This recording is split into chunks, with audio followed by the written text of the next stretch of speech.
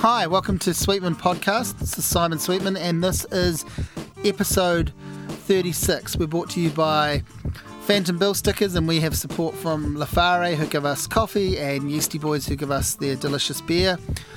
And this was a chat with Charlotte Yates. Charlotte's a Wellington-based musician. She's not just a musician. She's an artistic force, I would say. She's a wrangler, a project manager, an events coordinator and creator. So there's several parts to her career, and we pretty much go through them all. There's Charlotte Yates, the solo singer-songwriter. There's Charlotte Yates, the ex-member of When the Cat's Been Spayed. They were everywhere for a while, including the face and voice of a mega successful Lotto ad campaign. And in recent years, really the last decade and just over, there's Charlotte Yates, the artistic director behind a series of really wonderful projects. First there was the Baxter album and show, putting the poems of James K. Baxter to music. That was followed up by Tuwhare, the words of Hone Tuwhare, and then Ihimara, the words of Wiri Ihimara. So they were all CDs and then shows, and it's the 10th anniversary of the Tuwhare show, so that's coming up in December in Wellington. And a lot of the people that were on that original bill will be back to reprise their role. Some sadly no longer with us, and there's some new cast to take their place and pay tribute to the likes of Mahinarangi Tocker and Graham Brazier. So we talk about all of that, and we talk about her life in Wellington as this person who's done all these things, a singer-songwriter who's constantly working on her own material in and around these projects that have kind of been a big part of her life. There was a time in Melbourne where she was an artistic director of the Fringe Festival. Yeah, we talk about this early on. I think Charlotte was the very first person I might have ever interviewed, if not the first, one of the first. So I don't know if she remembered that, but I certainly did. And it was fun to reconnect with her. We've bumped into each other a few times over the years, but in nearly 20 years, this was the first time we sat down and had a really, really big chat. So I was thrilled to reconnect with her and to hear all of these stories and to pull some of them out from her, because she's achieved a lot. She's been there at the coalface doing a lot. She's worked with a lot of great people, and here she shares some pretty inspiring creative stories and some pretty powerful personal memories. I hope you enjoy it. This is me talking with Charlotte Yates. You were probably one of the very first people I ever interviewed. Oh my god. And because I reckon I met you and talked to you in about 2001 or 2000. When did Dead Fish Beach come out? 2000? Oh my lord. 2001? Yeah. So I sat at Lido Cafe with you and interviewed you. I can't remember Lido, yeah. For probably, I must have been for the Salient, the student magazine, yeah. And I think you might have been the very first face-to-face interview I'd done, like the very first sit-down. Oh my lord. And if you weren't, it has to be, the second or third, like. Oh my god. And you were also the most prominent, if I think I might have interviewed someone who was in like a student band, perhaps I might have done that first. So you were someone that had a track record and, had releases and had been in that, things I'd heard of, but also kind of very, very early days of internet, so research very sketchy and all of that sort of thing. So I remember being excited and intimidated, and nervous about it. And then I don't know that we've had an interview since or anything like that, which is quite funny. So since we've both been around, I think we've done a couple of quick sort of things, maybe some comments here and there, but not much. I think I've bumped into you at gigs. I've reviewed a couple of your albums after that, the shows, probably more the shows that you've done, which I want to get into talking to you about. But so that just seems quite funny to me, because we've both essentially been here ever since then. So maybe I don't know where I'm going with that, but just that was my connection with you. Was so at some point I was asked to interview you, and I had heard of you enough to want to do it, and also I was new to writing, and I would have done it anyway, but I was interested in it, and I remember being quite scared. Well, that's great that I've been able to intimidate the mighty Simon Sweetman. Your reputation obviously preceded you. Oh dear. So, I mean, and I went back and listened to that album, Dead Fish Beach, recently, and I always really liked that album, and I hadn't heard it for a long time. And me neither. Well, I was going to say you might tell me you've disowned it or something, but it really stood up very well for me. Like, I really enjoyed it. You know. Well, thank you. I I think it's always really. I have a hard time re-listening to anything I've done. Yeah, well, that's a standard thing, right? I think musicians tend to point that out to me when I talk to them. Like, they either never listen to their stuff outside of the thing, they certainly don't admit to it. And in terms of going back to something 15 years ago or whatever, unless they're learning a song for a... Then you dig something out, right? Yep, definitely. Although there was one song, and I have to say, and maybe something we'll sort of talk about a little bit more, as I've got older, I've literally been sort of asked to write about songwriting and had to sort of kind of find out the anatomy of it, and it's been really interesting. But boy, have I found out what I've done wrong over the years, and also kind of what I've done right. So I can say I've made every mistake. I can truly say I've made every mistake in the book. But there was one song in there that I feel very fond of, and it's I can't remember the title of it. Something that's like I must get around to leaving you. Yeah. It's on my list of things to do. It is just pure kind of venom. I don't wanna wait for you by the river, watching all the broken dreams float by. I wanna take hold of the shiver that runs your hands up and down my spine. And it was really fun to do. And it was really fun to play live. And I remember doing a kick-ass version of it at the old Bodega. I was going to say, I remember seeing you at the old Bodega around the time of it might have been the release show for that album or something, but it was, or certainly it was around the time of that album. And it had come from just one of the ways that I have made up songs is just literally wandering along, and they're off, and some of them have been gone into or development process into an actual melody, and others of them have just been at home songs, and then so Andrew Downs said, why don't you just record it like you sing it, and then we'll go boom, and it was a really it was really fun to play with the band and really hit the I left the list in the back of my car, with my common sense and a half undone bra. so I feel affected. I won't play it probably every day live, except you might play it at my funeral or something like that. That's I miss that song. So what I kind of like to do is if you can take me back to when you first connected with music, and then if we can trace from there how you got into writing, performing. Oh well, according to my mother, I used to cry away in a manger, and I grew up in a house. My father was an Anglican minister, so we there was a lot of music around, and unconscious of the first music. But according to her, I would just start crying, and she'd say, that's weird. And then there were other times I'd be just weeping in church, and I didn't quite sort of believe it. And then I saw this thing, she figured out it was for minor keys. And because she was, she could play piano and play piano.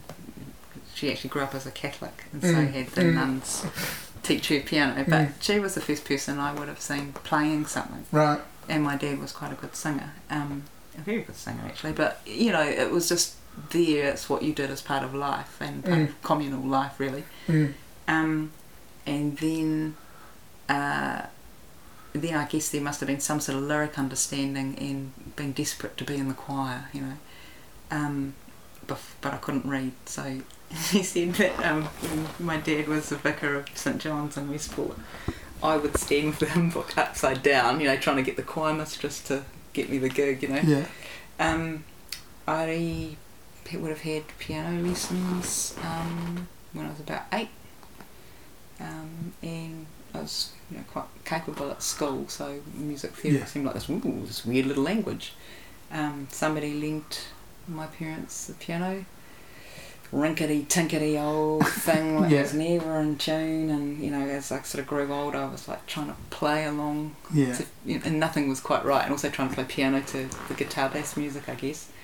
My parents had very classical tastes. I picked up the clarinet when I was an intermediate.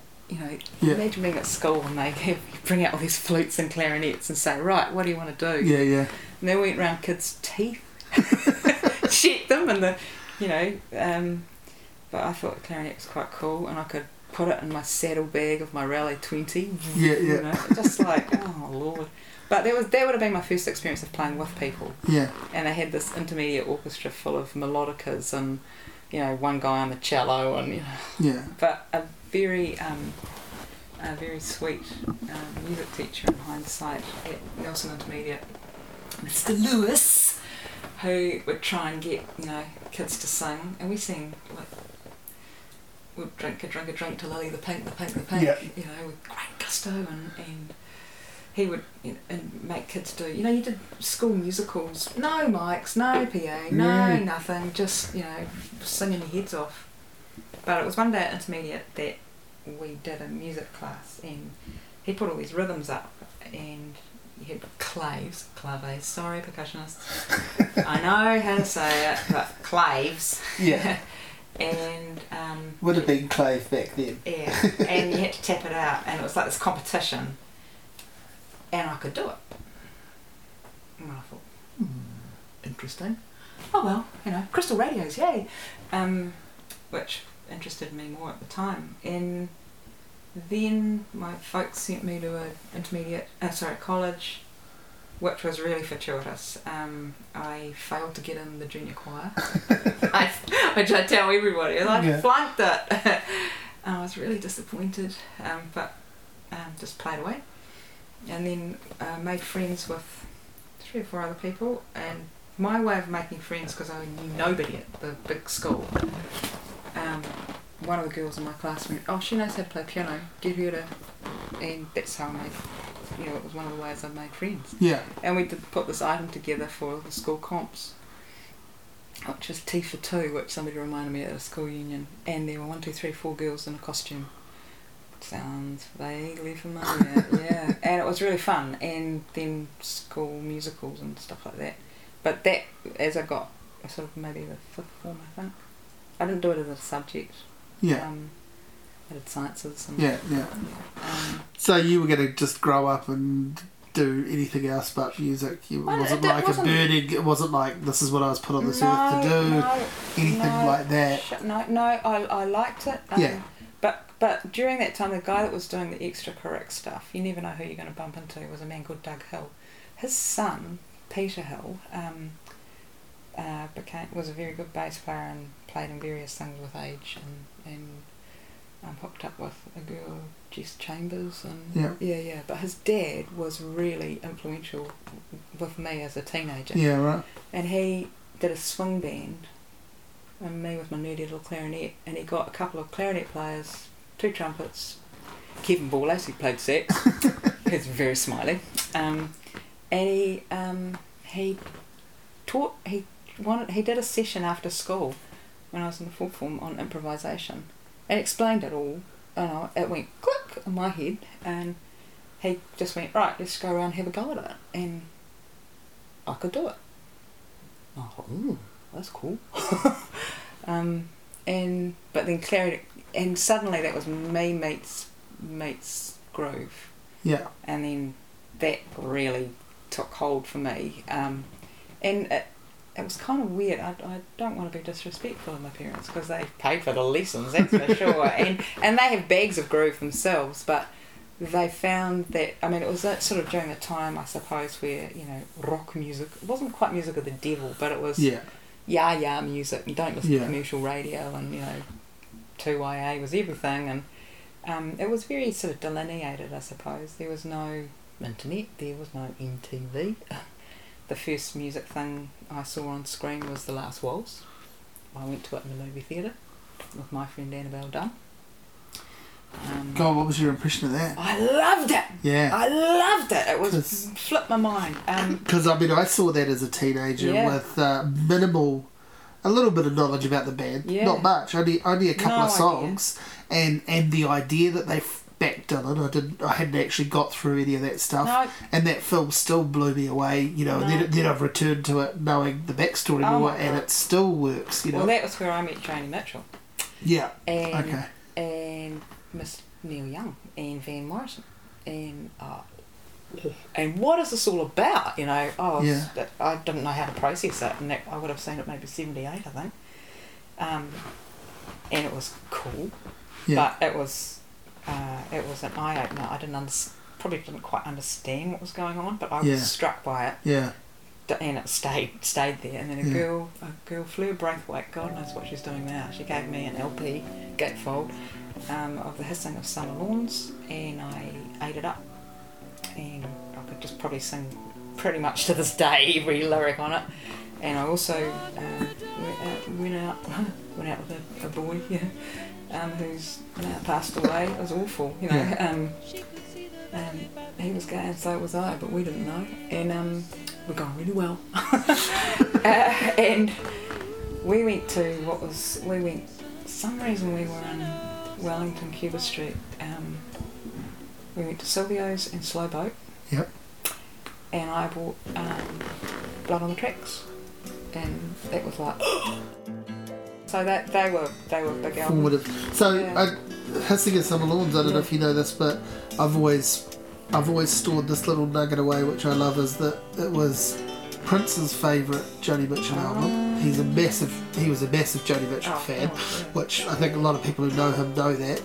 But that was his album, and it is also apparently the favourite Joni Mitchell album with Morrissey. And I just, for some reason, I've always liked the idea that Prince and Morrissey, to me, you'd probably just about never line them up otherwise. And I like that. I love the idea that maybe there could have been a summit, for those two around that. I sort of feel like they would have got distinctly different things from that album. But there's a lot on it. Because there's so much in it, just as you or I, just as we probably both got different things from it, because that's a favourite of mine. And I was going to ask you, I was going to jump in and say, you said that's where I met Joni Mitchell, and I was going to say just how formative was that, and was she for you? Because quite apart from anything else, woman with a guitar. Woman, full stop. And I was going to say, the woman pretty much. And she was Prisoner of the White Line. And what are you doing? How are you doing that? And where's everybody else? I can remember thinking that. Why are you? Because my music was with my mates. Who were mostly girls. And why did it just stop? The orchestra was literally 50-50, boys and girls. Where did it all go? And I do remember that, and I don't know whether that was I certainly had great pretensions to feminism at the time. I was the only girl on the Hampden Street cricket team, but I didn't quite get it. Because everyone was playing, lots of little white girls playing pianos. Why are we stopping? So that it was the words, and I could hear everyone, and I didn't understand some of the vocal techniques, but I understood hers. I got how she was singing. So, and then I must have been talking about it, and Flair was a year behind me. She went, I've got an album, I don't think I ever gave it back. Sorry, Flair.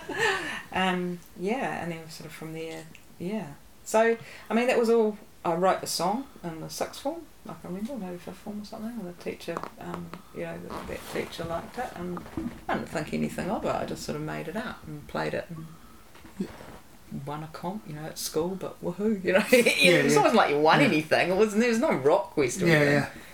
And so that was how I sort of spent my after school things were doing stuff with music, but it was no career basis at all. And then when I did leave home, well, actually, my family left home and they moved, and I went to university in Palmerston North and went to Massey and did the veterinary intermediate and got into vet school. I remember you telling me that actually, yeah. Because, you know, I really wanted to. I really liked it all, and it was academic, and I could do that. Yeah. I could do it. And so it was. So when did that stall or change or morph? Yeah, so sort of excitement, I suppose, of leaving home and, you know, kind of doing stuff and meeting new people again. About in my third year, I just because all the stuff that had been quite sort of joyful and quite was gone, and there were heaps of bands coming through, so there was lots of music, but it was just a very different way of music, and student radio, which was student radio, and it was all the beginning of the 80s. And the first year I was at varsity was a Spayed tour, so it was a great time for me, and it was heavy. It was very heavy, but it was also you know, lots of really cool bands going. Oh, it just was electrifying to me. And so that kind of met up with, I'm not doing anything. And then about my third year, I had done my letters and clarinet in the 7th form. Oh my God, because I, you know, mucked around, and I thought, right, I better get this. And I'm not very good at not completing things. It goes against my grain. So, and I hadn't done the theory part of it, so I thought I would do that, and found some little old lady who taught me the theory around the road from the flat, and got the diploma. And then I started playing. Someone lent me a guitar because we had to do this sheep farm prac. Yeah, you had these like spots that you go and work on a farm, and I really liked it. I enjoyed the physical side of it, and rode motorbikes, and you know, I was reading something that Annabelle Langbein wrote about stuff that she'd done, and I could totally relate to it as a young person. You know, lived in what they called the Warrie. And literally to make the water for the bath, you had to heat chop wood and do all that. And someone gave me a guitar, and I had a Beatles book, and I taught myself guitar. Yeah, so you know, Eleanor Rigby, C major, E minor. And then started that hooked up. And so I have this impression of you that the guitar is your primary instrument. It's become that way. Do you go back to the piano? Have you kept it up? You use it as a composer, or? Yeah, definitely. Yeah. I mean, most of the. But as a performer, you're a guitarist. Yeah. My piano chops compared with my guitar chops. I use it in recording, and most of the keyboard stuff that you'll hear is mostly me. And as I've done more sort of class work with people, my right hand's come back. Left hand, I need to speak with Mr. Illingworth. And I'm watching and go, dude, I need some, you know. And as you work with, you know, like really school people, it's like, well, there's no point me doing that, but as a compositional tool, I've got 2 chordal instruments, and I use them. So your first album was actually it was released a lot earlier than I realised, because I think it was re-released or whatever, and so I think I understood it as something that came out at the time that I heard it. I understood it as something that came out in the late 90s. Oh no! But no, it actually came out in the early 90s. So there was a little Kiss single. Which was released in Choices, a song called Choices, released on J-Rem, Dear Old James Knox. Now in the UK, and I dropped it around various cafes, and it got played, you know. And then it got, you know, we did an album called Queen Charlotte Sounds. I didn't even understand what production was. I didn't know what it was. You just sang and played, and Cristiano Ukulana here had a drum machine, so he put it on, and Rob Winch, who was doing, you know, $1 million advertising campaigns, he played fretless bass, you know, half off his head, but wonderfully. And But again, you know, like it sounds good. Like it. oh, it's very kind of you, Simon. No, it stands up. Like I mean, it's a 25-year-old record, and it doesn't. It doesn't. 26, mate. Yeah, and it does, but it doesn't sound as dated as a lot of 25 and 26-year-old records. Oh, it sounds man, quite fresh to me. My embrace ain't it strong enough for you? Ain't my face ain't it long enough for you?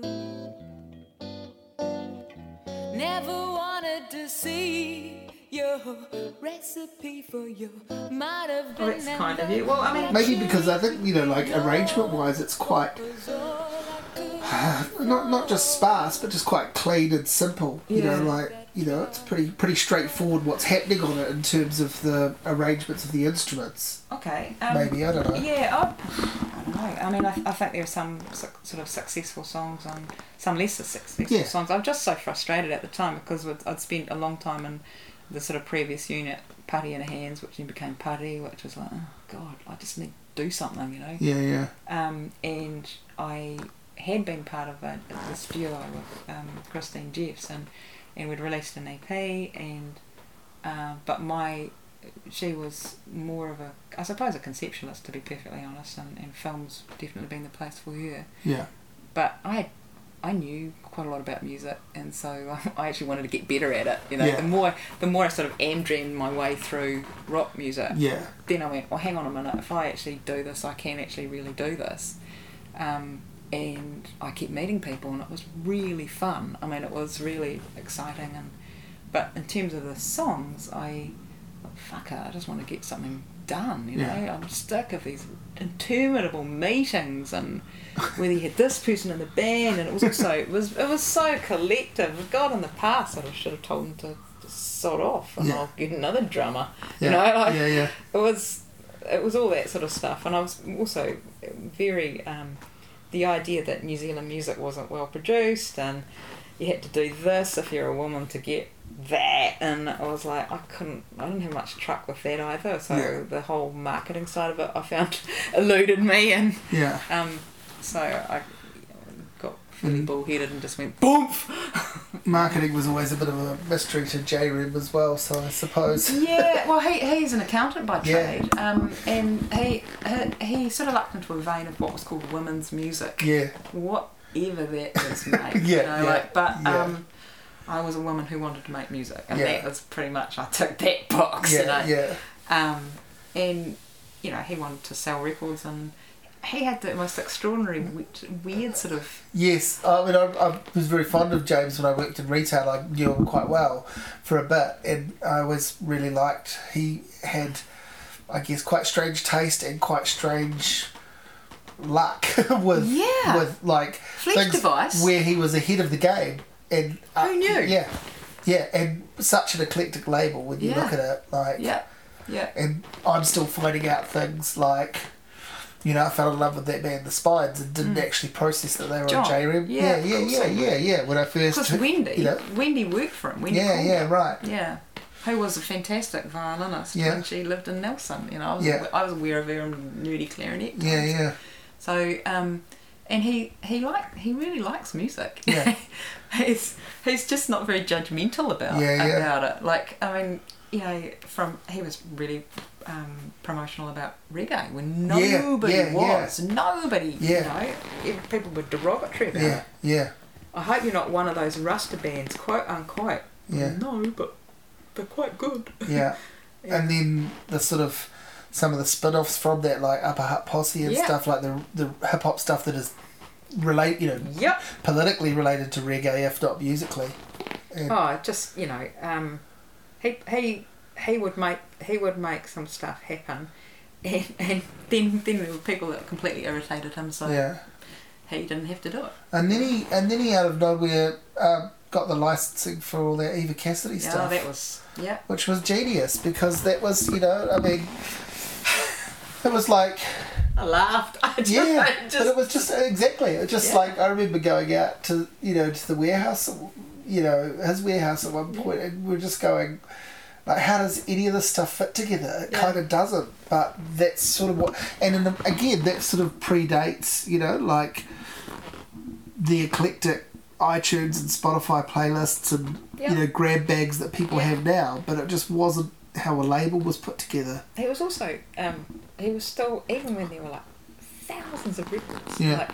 It was just him and a girl, and it was some girl from the heart, it wasn't like, it was nothing flat, there was no empire, totally. There was no sort of the lovey... It worked. There was no the lovey sweetie thing that you got with, Saatchi and Saatchi, all the big record companies, all the bullshit. It was him and, Drina, or it was just like, okay. So, I got an email from the other day, and he was, because he's sort of semi-retired, living with his vicar wife, and dear old Joan in the UK, and he plays golf and classic. But he's gone through, and there was my $19.11 or whatever it was, and he apologised for that because there was so many plays, and I'm just going like, don't, bro, it's like you don't have to do that anymore, It's, I get it, and there were hundreds and hundreds of plays on one thing, and in the old days that would have made me a very wealthy woman. But, so I'm pretty fatalistic when it comes to that, but beautifully, and he had the most exquisite handwriting. So you would get a cheque beautifully written out, and I had appalling handwriting, so I was like always very impressed. Funny. So you kick off this solo career because frustration, which is probably how 80% of solo careers are launched, right? Delusion and frustration, one of the two. I'm not saying yours was delusion. I'm not saying yours was, but it's definitely not delusion. Like, that's the other one, isn't it? That was definitely frustration. I didn't know what would happen or anything. And so what did happen? Because I kind of as established, it was all before your time. I sort of joined the picture around 2000, so I know about Cat's been Spayed, but I want to know what happened. There's a big gap between solo records for you, so you obviously play some shows, do a solo album, play some shows, and then what, rejoin the band idea? It was so it went like sort of after a bunch of stuff in the late 80s. That's when the single went out, and from that I got nominated. I was a finalist from the Silver Scroll, and that was like ooh. And I couldn't go to the award ceremony because we were doing this theatre show. We being When the Cat's Been Spayed with Fiona Samuel and Janet Roddick did a theatre show called Babes in the Mood, which sold out at Bats and went on this massive tour. And we did really well out of it. So it was just like, what? I got rung up. I had a flat in Mount Vic, got rung up to come and sort my comps out, and we'd sold out 10 shows.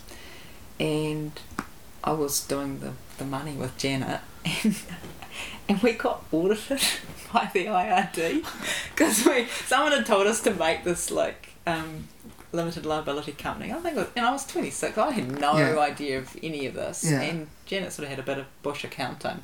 The others not a flicker, mate. And so we had an IRD guy come around, and how are you making money? And we'd made thousands. And we'd had a $10,000 touring grant from QE2 Arts Council. I can say that, yes. But we'd made 9 times more than that in the box office, which was just ye freaking ha. And I thought, hello, this the guy sitting there, and we had all this paperwork at my flat, and he says, so where's the money? And I went, well, the grant's already gone, and we've got the box office. So can I see the box in the office? Says the man from the IRD. At which point we just looked at each other and went, that guy's a complete moron. But, they'd gone through every receipt, everything that guy. Then he just wanted to look at our costumes. It was just the strangest thing. And, you think about it now going, but so that, the fact that things had gone quite well for me from a solo perspective was just part and parcel of a whole lot of musical stuff. I didn't have a strategy or a plan or a persona that was particularly different. It was just when I did my solo stuff, I did that, and the next day I might be doing this, and none of that kind of came together till later. And then Cats kept going. I actually moved to Australia in 1993, and that was always on the cards. And I became the director of the Melbourne Fringe Arts Festival. Yes. Now I do remember that step in your. And that was going to be like a 6-month contract. Then it was a 9-month contract, and then they wanted me full time, and they didn't have the same sort of collegial and elastic way that particularly Wellingtonians have. Like one day you'll be hanging out with, I don't know, a writer, and the next minute you know, the bassoon player from the symphony, and no one thinks anything is weird about that. Yeah. But over there it was much more much more ghettoised, and we were jacks of all trades, and to a certain extent that really works for New Zealanders, but you weren't a life. Yeah, I was going to say it's necessary, really. Yeah, totally. But there's strength from it too. Yeah.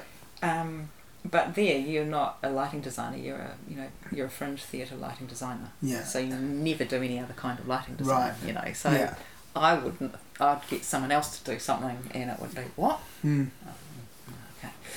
So that was good, but I realised very quickly I would have to be a professional festival director, and I was like, nah. And then I actually got ill, and my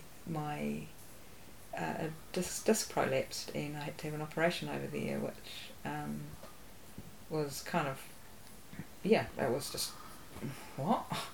And I wasn't, it was a long rehab, and it was a rehab. It was kind of like learning to walk again. It was a real pain in the butt, literally. And the girls got this, Jackie and Robin, Robin Nathan and Jackie Clark, said, hey, we're going to do this video, and by the way, I think we've scored this ad deal. Like, oh yeah, whatever. Yeah. And they, we did.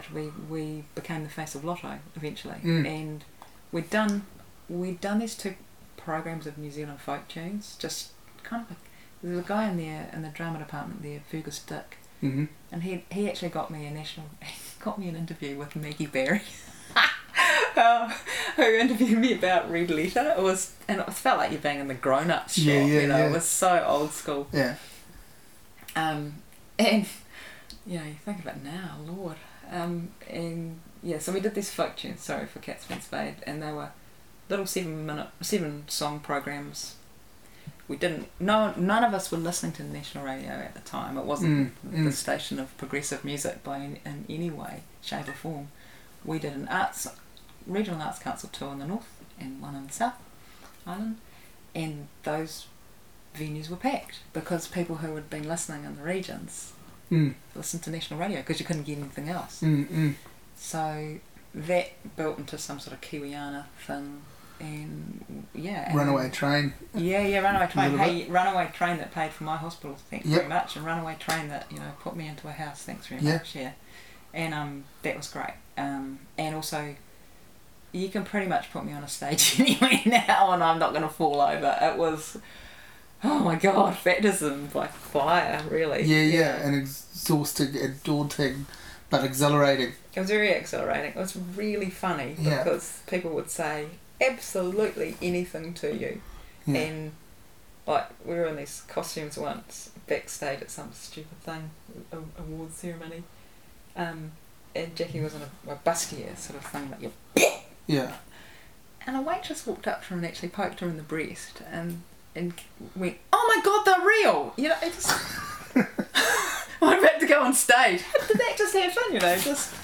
We got really good at heckling. We just wasted people.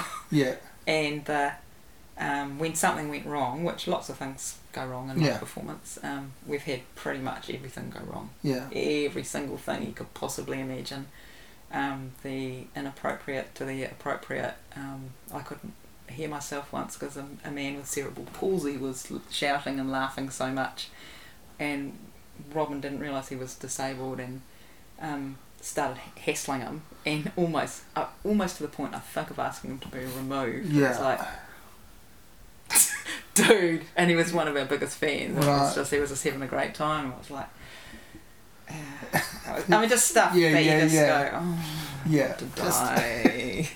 It was, in terms of stagecraft, it was really, really important from a training point of view. I don't think if we'd gone to drama school or musical, we would have ever done it.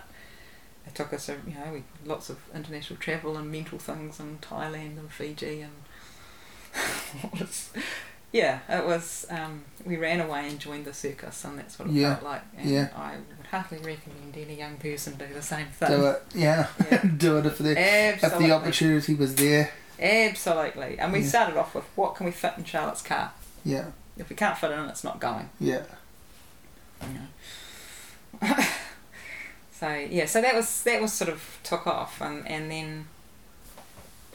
But I kept writing underneath. Yeah. I was just none of it sort of went away. It just took different prominence, I suppose. And then by the end of sort of 2000, it was only Jeanette MacDonald said to us once in the Corrie Lounge, you don't want to keep putting your plastic flowers on your head when you're 39. Thanks, Nettie. And I filed that away and went damn straight. Yeah. Thanks for your advice, sister. While the dog gets its bark from the great tree of life, a bird's life is seedy at best. When you've spent the day swooping, night times for drooping, and pooping releases the weight. I'd done my dash. I just, we were getting asked to play in rugby games, and I don't give a flying fuck about rugby, so I was like, nah, you can't pay me enough money to do that, sorry. I remember this poor agent ringing me and begging us to do it, and I said, look, ring Jackie, she loves rugby, she'll do something with someone, but I'm not doing it. And she's kind of continued to fly the flag in that area, right? Like she will turn up and do that, and I mean that. I'm not setting that up as some sort of criticism. No, she's so good at. She truly loves rugby. But she's a great entertainer, right? And she will turn up and put on the show. Yep. With Lady Killers or whatever, those sorts of things. I just mean she's done lots of it. She's a terrific singer. Yeah. Like from a technical point of view, she's and she's a very clever person too. She got a BA in history. I think she didn't do honours because it was TV or something. It was kind of like but she's A grade. Yeah. And I think between us we had a BA in political science, a BA in history, and a Bachelor of Veterinary Science. I mean, it was. Yeah. Let's start a girl group. We didn't. That's the thing. We didn't even think of it as a girl. No, I know. I know. Jackie was my flatmate, and her sister was it? Oh no, the boy that she went out with then was Robin's flatmate. That's like. Yeah, right. It was about Yeah. It was very Wellington. We didn't even know what a girl band was. I don't think. No. In terms of the instrumentation, Robin Nathan's a very, very good percussionist. And she was very interested in the thing, because it was, my car was this little 1300 Toyota Corolla. It was little. Yeah. So that removed the drum kit thing. And I think I still had an amp. I had my pink Fender, and Robin had one conga drum. Yeah. One. And then we had like eggs and a tambourine and then sort of costumes and. I didn't even think Jackie could drive because she learnt to drive late. And Robin and I would both fight when we went over to the Rimutaka Hill, because we both get car sick. So it was but when we did the air travel, we wound up with all these bits and bobs that had to be packaged up. And often when you're flying to the regions, you got these tiny pencil planes, and there wasn't the arseholery now about what you can take, and sometimes the airport I would ring up the airport and say to the nice lady, it's us, and we've got 21 items, can we, and they say, just bring everything out early and we'll get it on the plane beforehand. And that was great. Or can we send it on the plane afterwards to Gisborne? But the first time that we travelled, Jackie was on this horrible sort of talent show. She was the MC, and we were joining her to do our version of Dancing Queen and something else. And I was like over prepared, and Robin was bringing a conga, but she didn't have. She rings me up 9 o'clock that morning. The plane's at 10, going, "What do I take the conga in?" And I went, "Have you not packed it?" And she went, "No." I said, "Well, okay, have you got a sleeping bag?" "Yep." "Okay, great. Bring that, and we'll tie the string around the top and give it to the nice lady." And there was always a nice lady, except for this day. She didn't carry everything in. She put the drum in she grabbed the nearest thing, which turned out to be the airport wheelchair, and wheeled it in. And of course they weren't happy about this. And so I said, "Have you got the sleeping bag?" And it was commuter time. There were just suits everywhere, and she has the sleeping bag, but she hadn't zipped it up. So she just had the wide sleeping bag and was trying to wrap it up like a bonbon, you know, like. And I looked at her, and I went, "Oh, for fuck's sake, zip it up," and handed it over. So we looked like nothing on earth, you know, in the middle of this thing, and get the other end. And we had there were lots of travel with Robin's stories. She eventually had she was the first person who was playing the ukulele in this country. I'd like to apologise to the nation, because it's become a plague, I think, now. I thought Phil Judd was, but I suppose she was the first that was playing it like a ukulele. He kind of played it like a mandolin. Yeah, sorry. What company we keep. And so we would have to take various bits and bobs on the plane with us, and she sanded down this really cool violin case and made a beautiful job of it and popped it in. And so when we'd come off, like, symphony would come on, we'd come off the plane, and all the violin would go like, I don't fucking tell them what's in there. And she'd get all these like trucker nods, like, you know. As the first fiddles would go past us, I can't say a thing. And the worst one we played Mardi Gras. We were the only people with real breasts at the cabaret in Mardi Gras in '96, I think. It was fantastic. It was just mental. It was one of the coolest things I've ever done in my life. And we came back, Robin and I came back on Ansett. I had an Ansett Golden Wing, because we had various, like, you know, cards to keep us going. Jackie was Coro and I was Golden Wing. For some reason, Robin had been given a jar of chocolate body paint, and she had it in this ridiculous little bag, it's a handbag sort of thing. And we went to the got to like clubber on the plane, and with Passenger Yates and Passenger Nathan, please get on the fucking plane. And we were in the Golden Wing loo, and she said, "The body paint's smashed." And I went, "What?" She pulls it out, and we went all around the toilet, which just looked like this utter helicopter of diarrhea.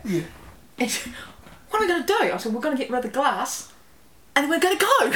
And we just, I was just like, I apologised. So we ended up doing this thing for an Ansett Golden Wing Christmas party, and I just listed all the things, we are the people you hate, and this is why. And we were the people they hate. So frequent flyers with frequent dramas. Frequent dramas, all right, but at the time it went from thing like that was quite that sort of semi-hysterical stuff, which has never happened in any other group. It's all been kind of pretty repeatable muso stuff, but Cats was on another level of learniness, you know. So you know, you had this thing that you said to me when I interviewed you in 2000 or 2001 that I remember that really stuck with me, and I think it was a really important thing for me to hear. Then I would have been, I don't know, early 20s or whatever, just starting doing whatever it is I'm doing. I still haven't worked it out, but commentation. That's it. I remember you saying, and I don't know if you were quite telling me off, but you know, as I said, you were intimidating. I don't think you were. No. But you had a very good way of saying to me, and I've thought about it it solidified it for me. It cemented it for me. You said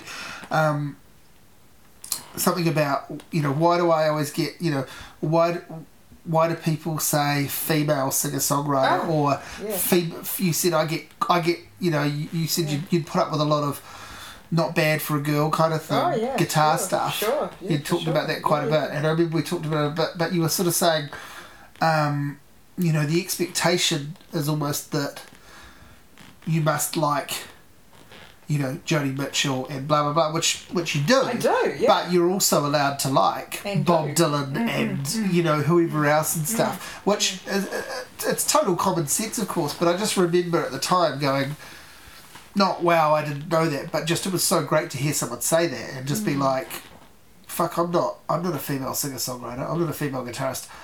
I'm a singer-songwriter, I'm a guitarist. Yeah. I'm also female. That's right. That's right. Yeah. I'm not denying that, but it's no. why do they go together? Yeah. Why do they have to go together? We had people, certainly with Cats, where's the band? Yeah. We are the fucking band, we've chosen... Who's going to play those instruments? We are. Yeah. And we used to say the women would come up and say if it was great, and the guys would come up and tell us what we ought to do. Yeah, of course. And had, I was like, oh, okay. But it's been as the music industry changed and the technology changed, and I've got university physics. It didn't really bother me. Yeah. It really didn't. I was like, oh, more crystal radio stuff, basically. Yeah. And how do we figure that? And when we, now I'm doing a lot of work with Jill Craig.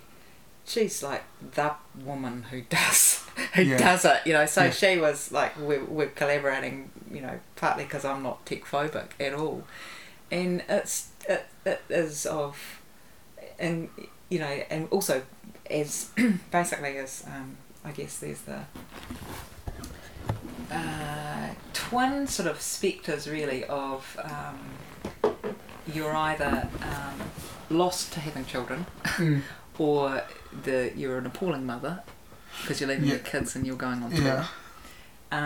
Or you have to have guys to support you.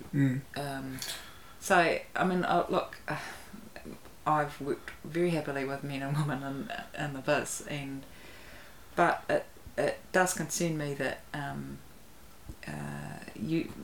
that there's not an uptake. I would have thought that would have flicked over a little bit more, but nobody talks about Shane Carter as the male singer-songwriter. No, that's right. or Don, or it's kind of up there with male nurse. It's like I think also. It was an acceptable genre for a woman to be performing in, and that's not why I do it either. I start writing the songs and I can play them and sing them at the same time. And look, there's loads better singers than me, and there's loads better players than me, but I know that when I spent more time actually learning the guitar, it gave me more chops. And it was so much more satisfying. And I think it's improved my writing. It's improved my enjoyment of the process. Yeah. Connecting up, I guess, the sort of let's just do it anyway with just a bit of depth from my point of view, anyway. Yeah. So, when do you pull the pin, and who pulls the pin on Cats? Well, is it a collective? I pretty much. No, I pretty much pulled the pin. Yeah. In response to.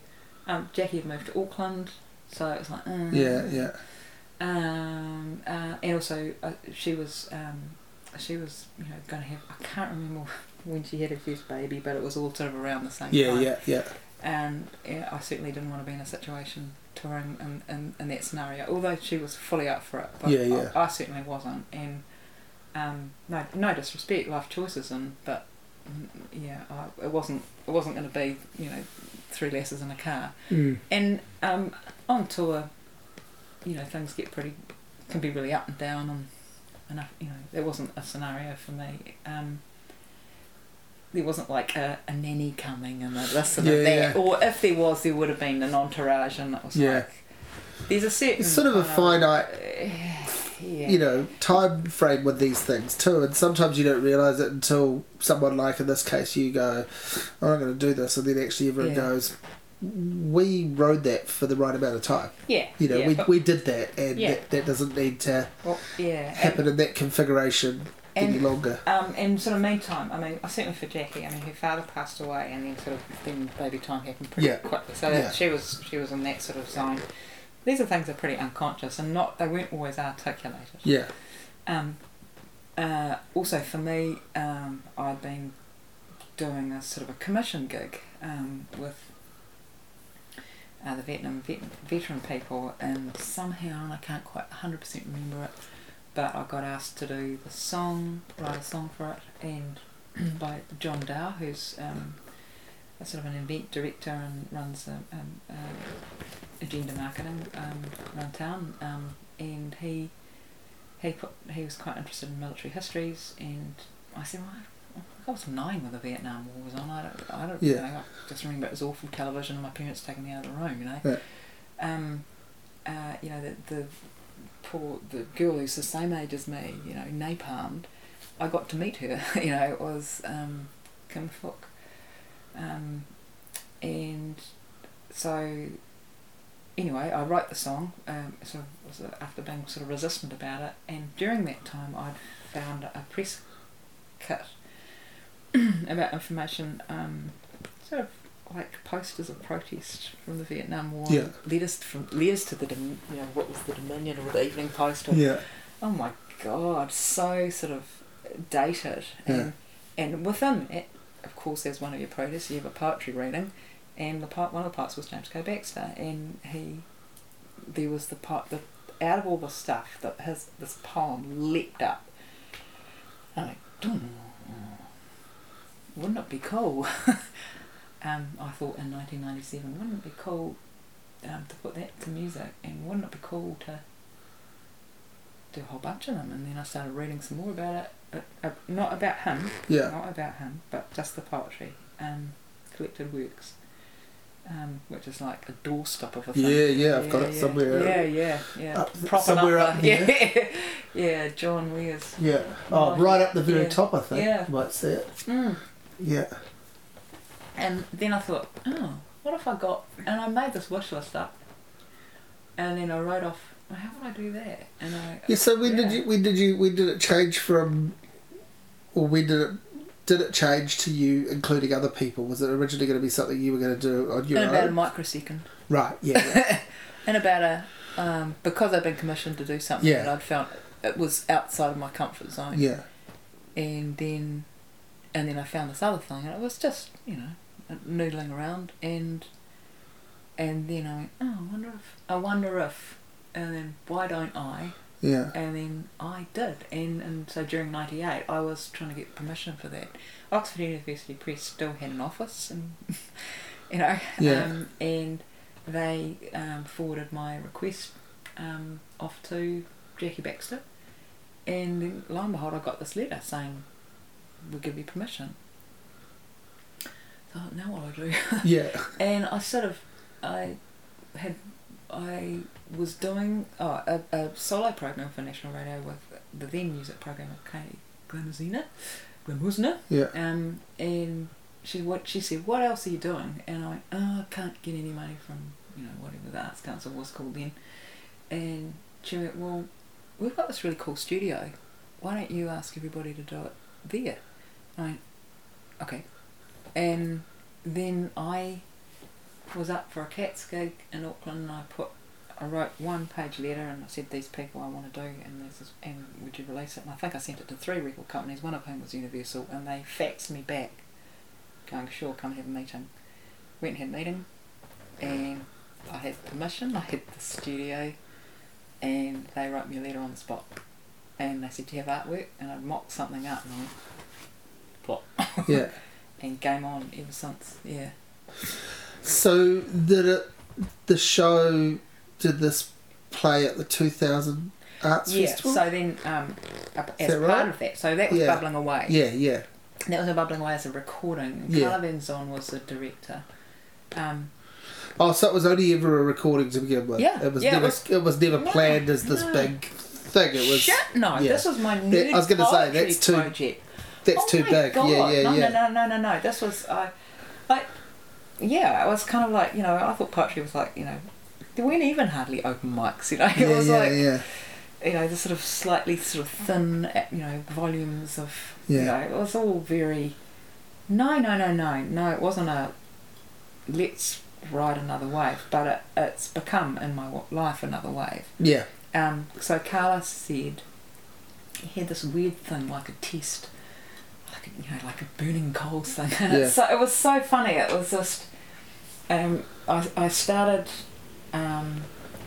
experiencing probably for the first time in my life the difference between having to be I've got no problem being an egg in front of 2,000 people, no problem at all, no problem playing or singing.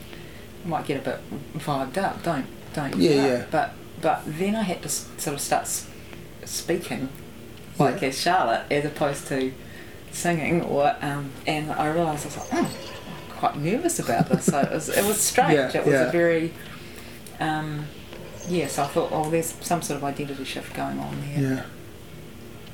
Carla said, well, you have to put together, they give you a development thing, so they give you like, why don't you try a science experiment? And I asked Jordan Rain,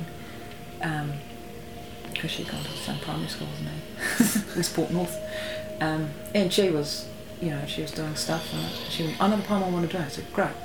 And so, well, you do yours, and let's see if that works, and we'll talk about what we think we're going to do. And hang on for a minute, because she's fucking great, right? Like, I think so. Pretty much everything she does and has done is pretty great. And some of it's very great. But somehow I'd seen some stuff and heard about her, and she was a coaster, and so loyalty. We get it. Yeah. We get it. And she was, well, she went, I'm going to do high country weather. I said, okay, great. And she got exactly what I was talking about. And she's pleasant. Like she goes, yeah, let's do it. You know, just the let's do it is huge. You know, there's the sort of and I've gone through it again with this project, the current project, and I'm so over that. Like it's just, if you don't want to, okay. So the CD gets released first. The CD went ballistic. The CD went nuts.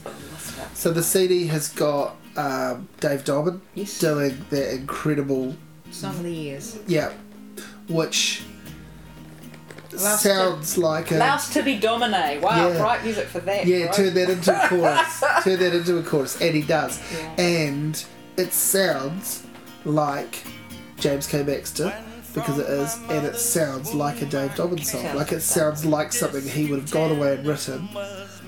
Maybe he would have got to that or something, you know. It has his sound on it so hugely. He was going to do the Mighty Jesus, and I said no. Right. So Sam Hunt recites that. No. What is he? Because Dave didn't want to do it. No, that's right. Vacillating, and I had to ring his wife. And so he thanked me for quote unquote my tenaciousness. Mostly actually irritation. Yeah. And he'd chosen this poem, and because David Eagleton I'd asked him to do, because I wanted to do some spoken word, but for performance poets. And so I asked him and I asked Sam Hunt. And David is virtually monosyllabic in conversation. All his conversation is with his eyes. But he goes from 0 to 100 in stage performance. Yeah. And when I paired him up with David Downs, because I'd seen David, I'd really liked the music he'd done for Michael Parmiter's Along Undresser. And I thought, ooh, weird, scratchy viola, fantastic. Yeah. And they, you know, agreed at my sort of, like, can you do this and can you do that? And I can remember getting the CD of the demo, well, no, finished track actually, and I was lying on the, just listened to it, I thought, lying like that, and then I saw the Maori Jesus. And I saw the Maori Jesus walking on Wellington Harbour. He wore blue dungarees his beard and hair were long. By the end of it, I was like going, holy moly, we've got something here. You know, it was, and he played me these 4 versions, and one was like, you know, sort of, spring flowers, you know. No, let's have that one. Let's knock it out of the arena. I didn't think knock it out of the arena. Don't get me wrong. I just thought how exciting, how animated, how cool. You know, like just this is great, and I just thought I liked it. I liked it, and anyway, so Carla chose it as a possibility for the New Zealand, you know, you had the separate New Zealand, like it was like separate women's music and separate New Zealand music, and I was like, whatever, but she picked it up, and I argued my way into the James Cabaret, because that wasn't even a festival venue. I love the James Cabaret, but it's great. But I argued my way into it, and it completely sold out, and they put on extra shows, and they still couldn't do it. And the album went nuts. I didn't make it to the show, but the album was a favourite of mine for such a long time. I loved because who else is on it? Gareth Farr. Gareth was Sam. That's right. He was paired, but he did the soundscapey sort of stuff for Sam. Greg Johnson is on there. Emma Parky. Early in the morning. Yourself. She lived that poem. Look, it was great. I mean, these were and how do I say it?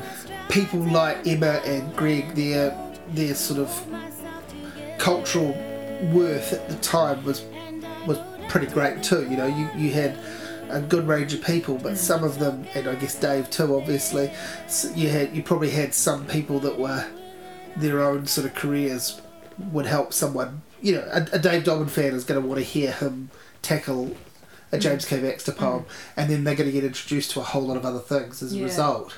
Maybe. So. I'm sure that happened.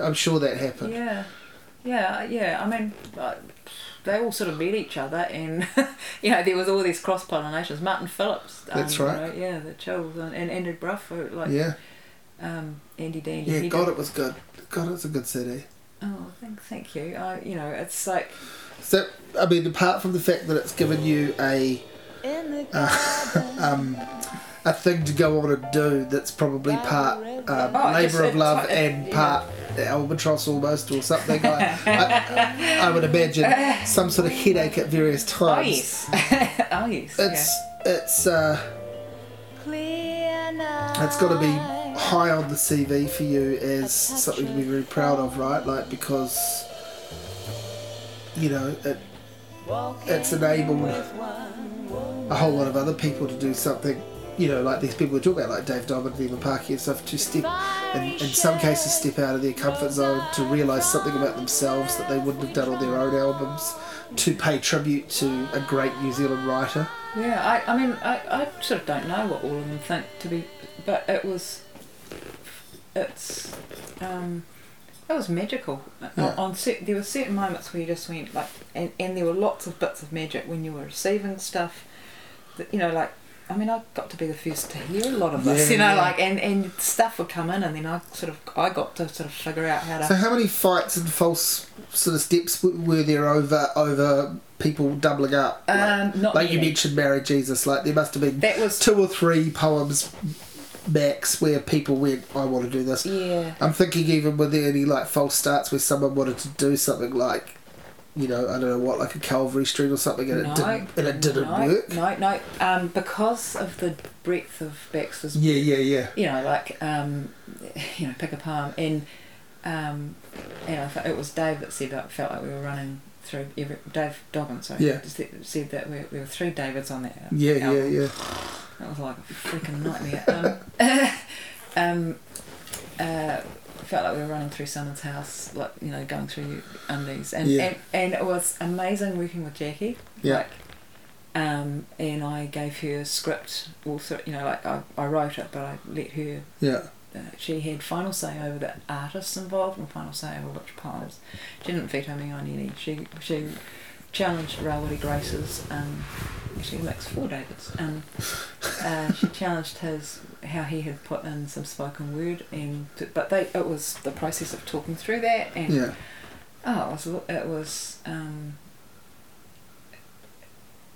it challenged. I suppose it challenged my social skills more than anything else.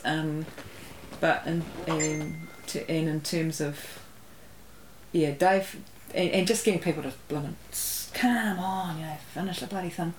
To commit to deadlines without too much hand holding, because it's kind of like you either do it. I'm not your mother. I'm not your wife. So yeah.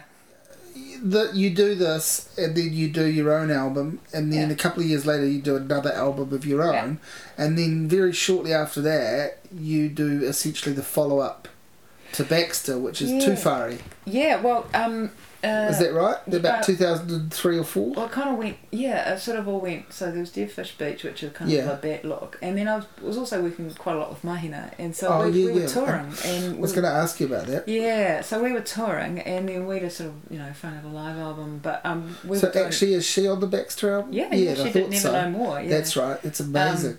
Summers approach and spin beaches. And I heard someone else do something, and I went, that's not how it goes. I was like, it's so how it goes in my head. So you and Mahina did the live album together? Yeah, and we did. So you were very, very busy in a short space of. But I mean, we're on. I want to come back and talk. Thank you for bringing her up, because I wanted to come back and talk about her.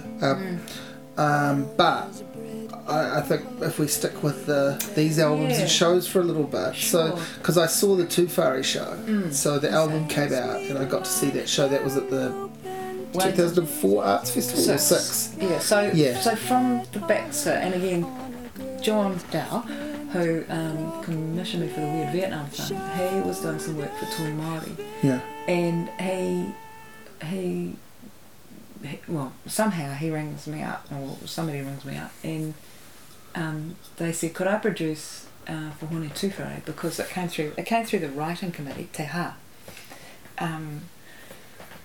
Could I produce an album of Māori artists doing poetry by Hone Tuwhare? And I was like, and I get this quite a lot. You do realise that I am Pākehā, because I've had it because of my surname and sort of the way I look. So you do realise I have no iwi affiliation here. Because I think the person that should do that would be Māori, and I'm really happy to do something, but I can't do all Māori. It doesn't seem right to me.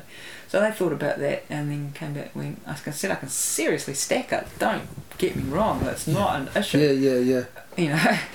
We are overrepresented, proportionately. There's prisons and there's music.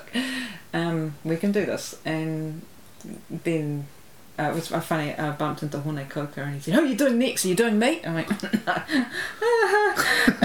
"Thanks." I've had a lot of suggestions. Thanks, everybody. I bet.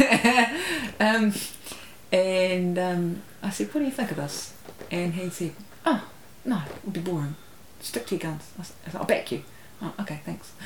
And I think I was going to the post office in that sort of very Wellington way, and that sort of stiffened my resolve. And and they accepted that, and I was packed off to see Hone at his crib.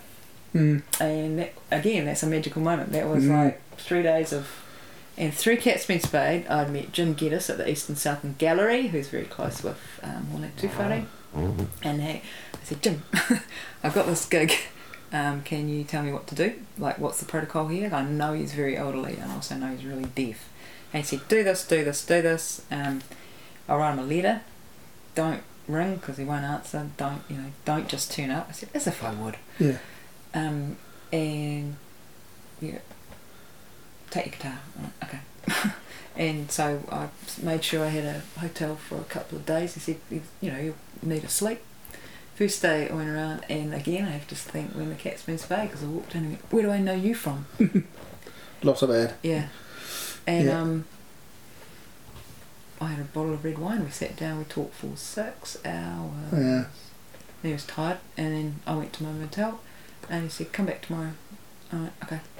Come back tomorrow. He said, "Do I have to sign something?" "Yep." I said, "Can you make it that no media come?" And I said, we'll come back with a film crew. We'll get photos, we'll get video, and I won't ask you for any media. They all turned up anyway, but that was that. Yeah. He listened to the Baxter album at a volume that made my ears bleed. It was. He went, Dave, Don, who is this? A very strong voice. He liked it, and he liked the Mighty Jesus, and he went through word by word and told me all about what had happened. It was fucking awesome. Yeah. Yeah, it was good. And so that sort of lit a fire in my belly for that one. And I don't care. After that, I actually didn't care if I did anything else, because it was like, well, that was cool. And the next time I saw him, he had a car accident, and his memory was all... Yeah. He drove me in his black Suzuki Jeep, to bloody Balclutha. Yeah. No nookie in my Suzuki. I'm quite... Oh, it's just... perilous, mate. Yeah. It was perilous. Yeah. And that was a great album. That was a good show. Like, there was some amazing things on there. There were some amazing things. Don McGlashan doing Rain. Yep. There were scraps over there. I was going to say, I knew there would be with that one. That's the obvious one, right? Yeah. I remember having a very upfront conversation with Hannah Moana Baker. She went, I really want to do it. And I said, you're not famous enough. And she went, okay. And also, Don's got it.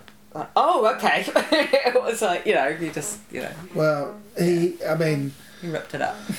He's a great singer, and he can do lots of different things with lots of different songs, but that euphonium really makes its mark on that. I actually remember that show that at the town hall for that arts festival. Yeah. It was absolutely chilling hearing that. Like, it was just, it was one of those kind of reactions to music where, and you looked around and most of the house was feeling it, their own version of it. It was amazing.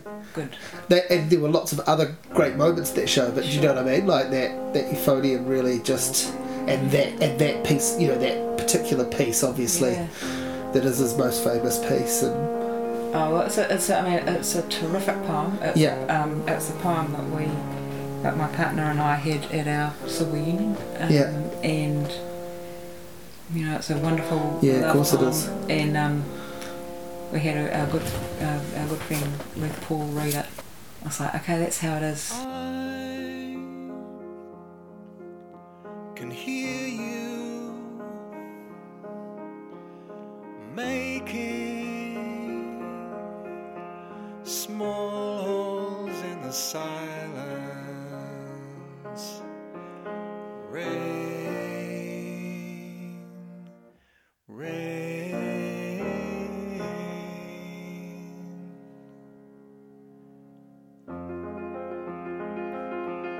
And if I were deaf,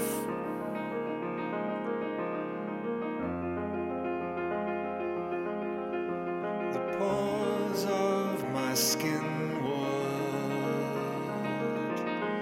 open. You see, I think of it as naked now. I just can't. I can't think of any of these poems without music now. Yeah, of course. To be honest, I'm pretty inculcated, but Don was pretty resistant. He wasn't sure about the idea of that poetry with music. Yeah, right. But some do, and some just don't. And again, with Hone, there was a breadth, and like people tried stuff. I was like, nah, I don't get it, can't do it. All right, find another one. It was, one of coming back to the 10th. Don thought he might not be available for this show because everyone's got super busy and famous and international. I hate him.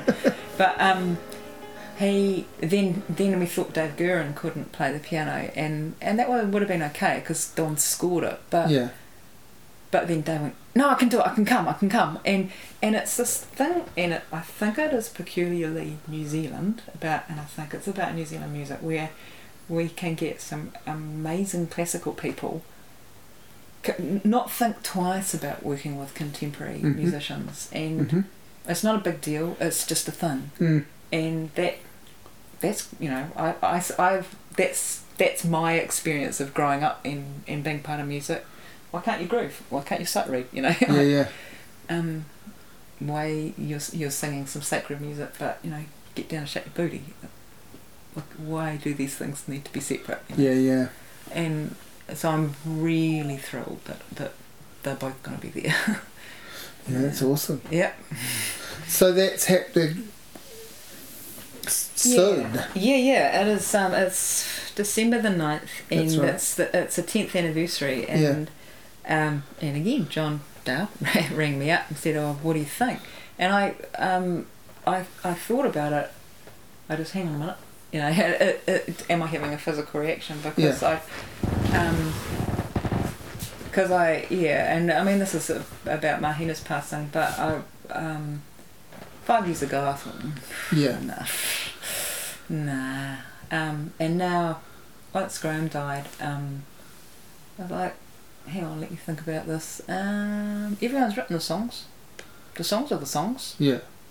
Mozart's quite dead. He's still doing his music. I get it's not that the personal attachments aren't lost. It's just.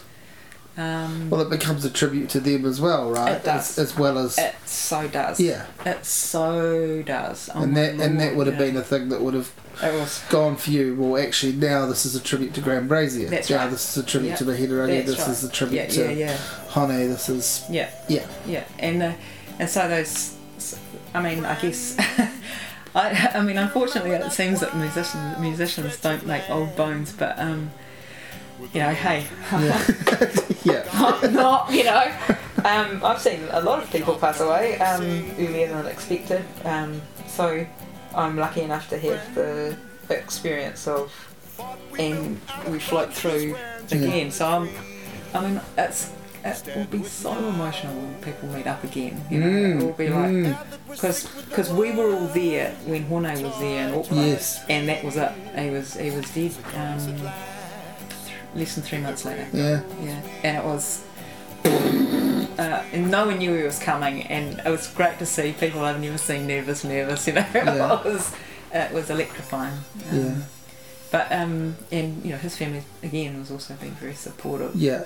So Rob Tuwhare will his son is he'll be there backstage. He's flying the flag very much so, isn't he? And I've stuck pretty closely with Mahinarangi Tocker and through Rob's connected with Graham's extended.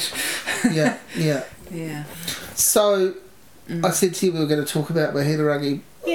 Would you like to? Yeah, sure. I can now.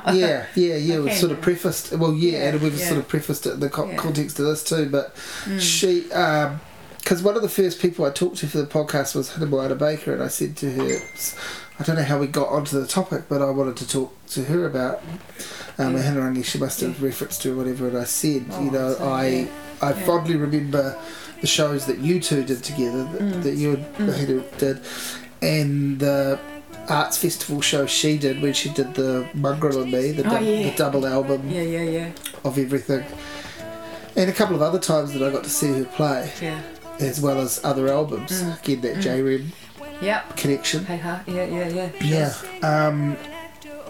She was quite incredible. Oh, she had moments of sort of erratic brilliance, I would say. She was a great stage sharer and mirthful, and that counts for heaps on the road and in life. And we talked about lots of stuff. She was my go-to for a lot of the cultural matters that have happened along the way. And I have learnt some Māori. I've studied it.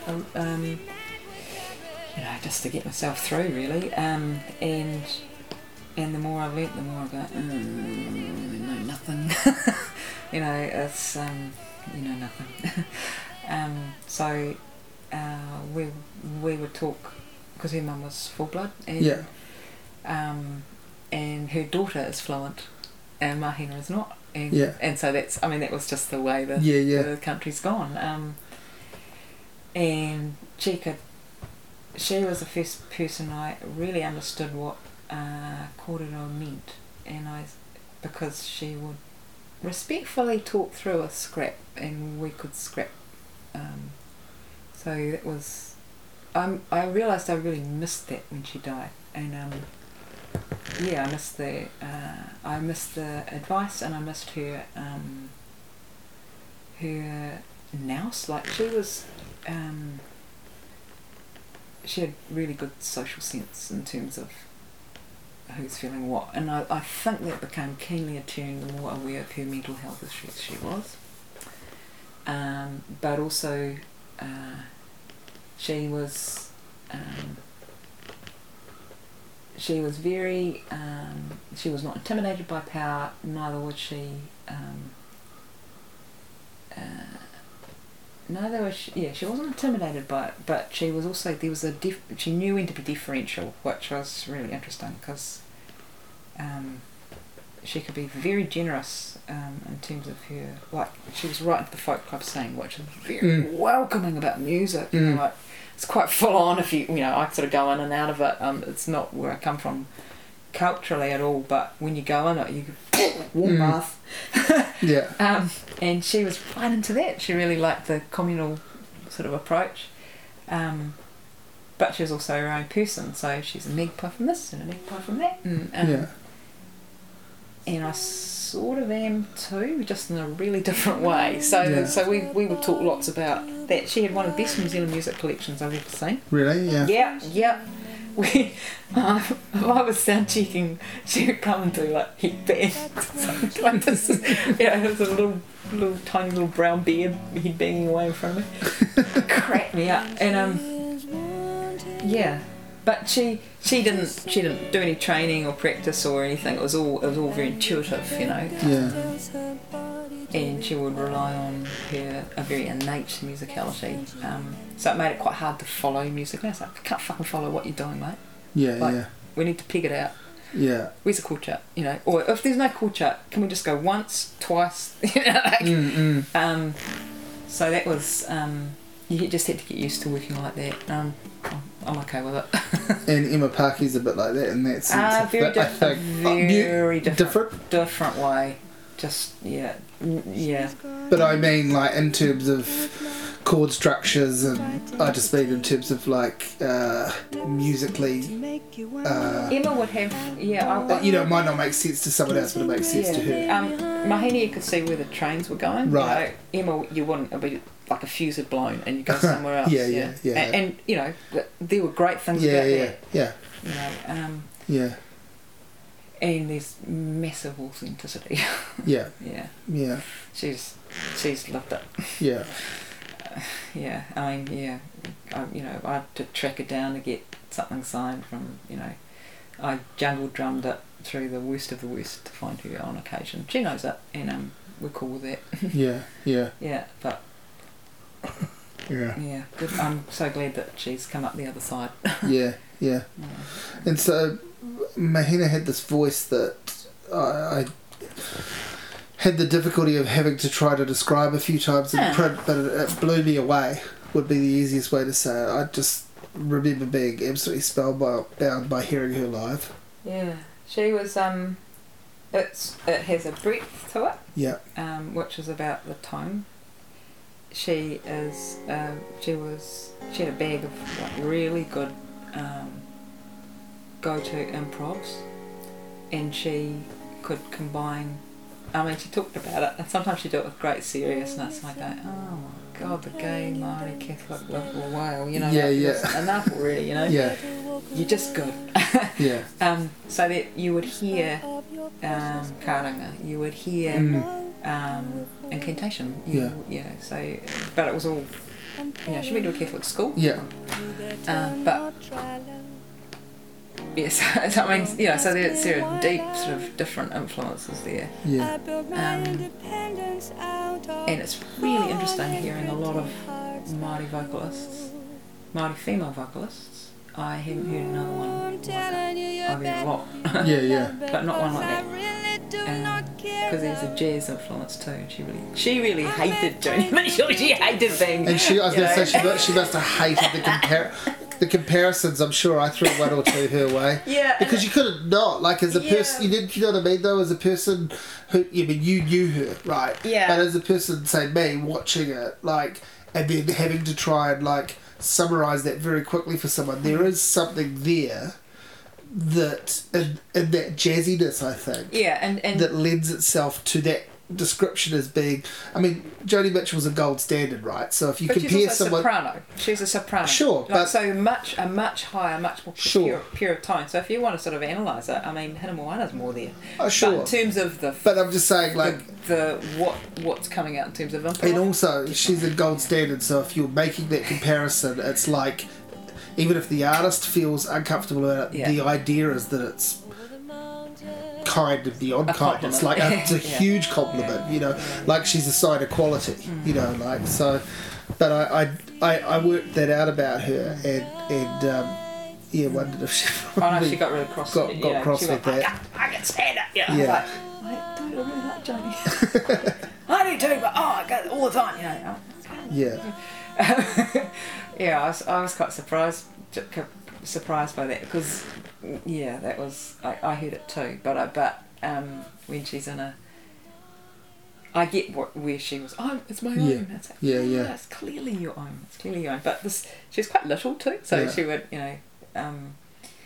if she had this guitar on, this thing would have fused from her musicality of you. The first time I saw her, she sang Roxanne, a cover of Roxanne at this gay club in Auckland, and she just came out and sang, Boof, and I'm like, oh, yeah, who's that? You know, it was, and it was her interpretation massively. No, she was, so it took a long time for me to feel, I had people ringing me up. I was just like, and someone saying, why don't you make your third album, Tocker? Like, that was from a cabinet minister, and I was like, I'm just going to go to the tangi. Like, God, you know. Yeah, I think one of the saddest sounds I've ever had heard is her daughter, Keenan, I think is the only word you could describe it, and seeing her in the open casket, of course, but, the hue of the skin is almost purple. It was like, in Hannah Wairangi, I mean, she's a sole only child. It's like, oh, mate, Anyway, she's... I am the same age now that Mahina died, when Mahina died. Right. I'm not ready. I was going to say, so it comes back in that sense. Of course it does. But that is an interesting question that you sort of have brought up then, is that there's Baxter and there's Tuwhare and there's what else? Ihimara? Ihimara, and of course that was all signed up, and then that was a massive challenge because the record company had signed, Toi Māori had signed, that Auckland Arts Festival had signed, and then the article on plagiarism came out. Right. So that killed that. Well, it did and it didn't. Yeah. It did and it didn't. It was quite something standing next to someone going through that wind. It was quite something. It was.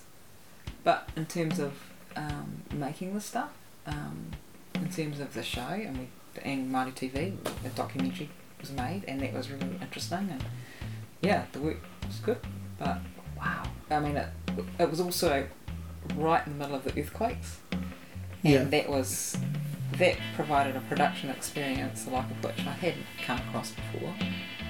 We didn't know where 5-word players were, and I wasn't going to ring them up going, oh, by the way. And then pop, pop, pop would come up. Yeah. And they were on a state of shock, so when they turned up, everyone went, what? Yeah. And it was that kind of, one of the shows, the money went to for the rescue, or rebuild, or whatever it was. So it was that was pretty full on, but watch somebody's reputation be blown away, a curious thing. And how did he handle himself through that from your eyes? I think he took a lot of king hits. He's pretty robust, and I couldn't walk anywhere with him without. I was amazed at the sort of the classless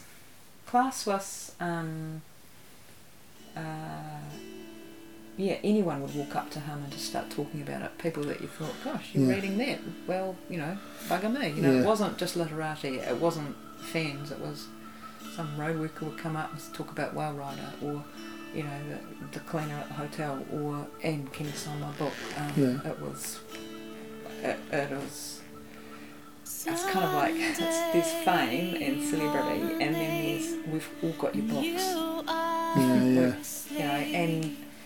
they had Tangi and Whale Rider, which was... Yeah, I was going to say, I mean, obviously he's done a lot of great things, but I guess the impact of Whale Rider when it became a film was massive, right? Like, Yeah. Because there were so many things about that. You could praise that for Keisha's performance, for lots of the individual film performances, and then it still ties back to him because it's his source material. Oh, the universal story of a whole lot of universal stories in there. Yeah. But she was every 12-year-old girl, and I became you won't let me in the cricket team. It was just the whole why can't I? And anyone that's been told you can't because and it doesn't make sense to you. It's not a meritocracy. Then and seeing people's reaction to that. I've been in the movie theatre seeing it and people sobbing. Oh my god. But to see the public being around during that time and seeing the public, just not you the person but you the work, and I that was pretty full on. Yeah. I asked him outright what went on, because I had to for my own. Of course. Yeah. Because your reputation is suddenly tied directly to his, apart from anything else, apart from your own curiosity, because you've got to know him through that and all of that. But I didn't know him very well until that. I got to know him pretty well. He works harder than probably most people. He was constantly writing. Yeah. I think and what I think happened was definitely a blurring and a remark and a lack of attention to detail that was unusual. Yeah, right. And not what I saw. Yeah. And I saw a lot. Yeah. So, and it was too late by then. Yeah. Yeah, so, he's tried to fix it. Yeah. Yeah. Doesn't take away from what he's done, but, ouch. Yeah. And I have a hard time unfinishing things, so if he was a different person, I wouldn't have felt comfortable standing alongside that. Yeah. But what he worked with me, and like no one pulled out. Yeah. So I thought, well. Yeah. If any of those authors had gone, you fucking a-hole, what'd you do? Yeah. What I mean? Yeah. He was still writing the stuff, So, I sort of just went through a checklist for me. Yeah. Faced him off about it, and I know how it happened. Yeah. So my question was, I'm glad. No. I'm really glad you told that, because I wanted to get to something of the Ihumāra show and CD and stuff. But my question was, when does the New Zealand female writer get? Right. Not that it's billed as a female, but because you mentioned someone saying as your next album going to be Tocker. Yeah. Have you had thoughts around who? Yes, I have actually. Who you're going to do and whether that's going to happen? Yes, I have, and I have found. It wasn't me that found it. There was a slim volume that was in the Wellington Public Library, edited by Vincent O'Sullivan, of Catherine Mansfield's poetry. Yeah. And I actually set one to music, and then so it took me 3 goes to get any funding for Baxter. So I had 1 go at it, and that's been unsuccessful.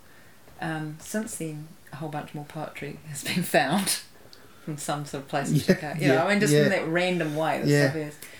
And so that's something that I've been kind of working on. I don't quite know if it'll be in the same, quite in the same shape. Yeah, and and then since then this whole sort of Tuwhare thing's happened, and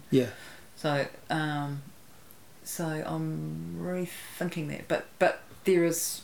That would seem the first obvious candidate, obviously. Well, but I didn't realise she'd written quite so much poetry. Yeah, so yeah. And some of it's not very good, but some of it, the way Vincent described it was, and her language is poetic. She was very musical. Yeah. So which is interesting. But anyone that I've dealt with has been musical. Also, yeah. Sometimes bad poetry makes pretty good song lyrics too, right? Sometimes, yeah. Well, can you not possibly comment? I can possibly comment. Oh my god, more that there's enough there. There's enough there, and also you don't have to. My rules were you don't have to use the whole poem. Just don't. Yeah, get the essence. Don't of adapt it. Yeah. Otherwise, it's an adaptation. I'm not extract something and create an essence. That's right. Project an essence from what you've taken. Yeah. You can repeat it, but don't adapt it. Yeah. Play along solo, whatever. Yep. Just don't. Yeah. Don't fuck with the words. Correct. Yeah. Yeah. So I mean, I could do it. I could find one that I could do really easily, and it worked. So. Yeah. If I can do it, if I can do it, anyone can do it. No, but it strikes me talking about this stuff that, I was just going to say, when we were talking about the Baxter album, there's this exhibition going on and it's about to start in Auckland. New Zealand music celebrating itself. About it, yeah, which is cool, but or whatever. But I hope that Baxter CD's on prominent display in there. I don't know. Probably not. Probably not. But it should be. Like that. And when we were talking about it, I just had this vision of the cover of Split End's Mental Notes that hangs in Te Papa, and I'm like, the Baxter CD is a pretty important thing. Like it's getting up there with things like that. Yeah, I mean, I know there's loads of important Kiwi albums and artifacts relating to music, but that's a real something. Well, that's very kind of you to say so. I mean, I'm just amazed. I was amazed. I mean, but it's still, that we would have sold 5,000. Oh, sure, but not like 60. think how many someone like Beck Wrong, like that national consciousness sort of thing. Yeah. There were no hit singles. No. I mean. But you're not trying to have hit singles or something like that. You're not going to say no if it happened or whatever. But it's not what you're trying to do. Yeah, no. No, not at all. But it's not what it's about. No, but I'm just I'm still amazed when anyone turns up, and anyone actually appreciates anything. I've got. I can tell that. Yeah, I'm pretty. Because. You can break yourself over it all. You know. So we should point out too, though, that you've not retired from making your own music and gone down this path. This is something that's happened and is happening. But you released an album last in 2013. Correct. That and was my sixth solo album. Yeah, and you're working on number 7. Yeah. And you're still doing shows and stuff like that. Yeah. Oh, it's you keep your chops up and you try science experiment it out, and sometimes I play solo because that's the ultimate open mic. Yeah. And I enjoy playing with people, and it is playing with, but I honestly harbour no resentment to whether anything's I've been around massive whooshes. And I didn't go anywhere.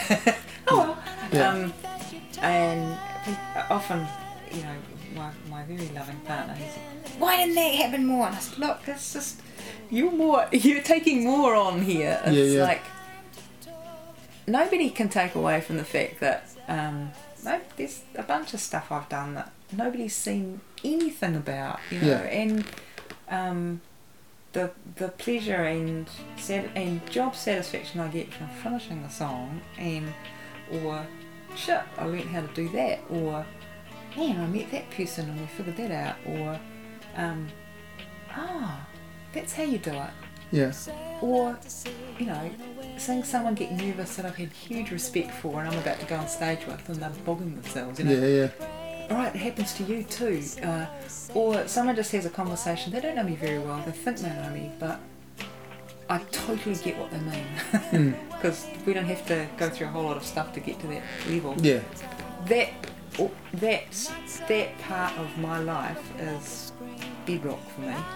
The rest, the rest is on occasionally financially very rewarding. On occasionally, I'm much better about riding the waves. On occasionally, it's intrusive. On occasion, it's been disappointing, but I've got a big bedrock. Yeah. You know, that I don't get outraged, I suppose. You know. Yeah. You know, I am actually going to. I met this kid who's coming to see me about some singing stuff. I'm not a singing teacher, don't worry, but it's just about the parent doesn't know quite what to do. And okay, all right, I'll talk about it. Yeah. And I see young people when they get there, they say, well, I like to do this Justin Timberlake song, and righto.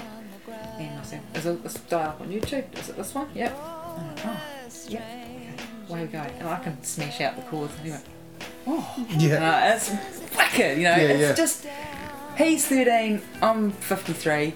We could be the same age. Yeah, in that moment. Just totally cool fun. And I'll have another kid today, and she's learning how to. She's learning how to not sing all the bits in the song.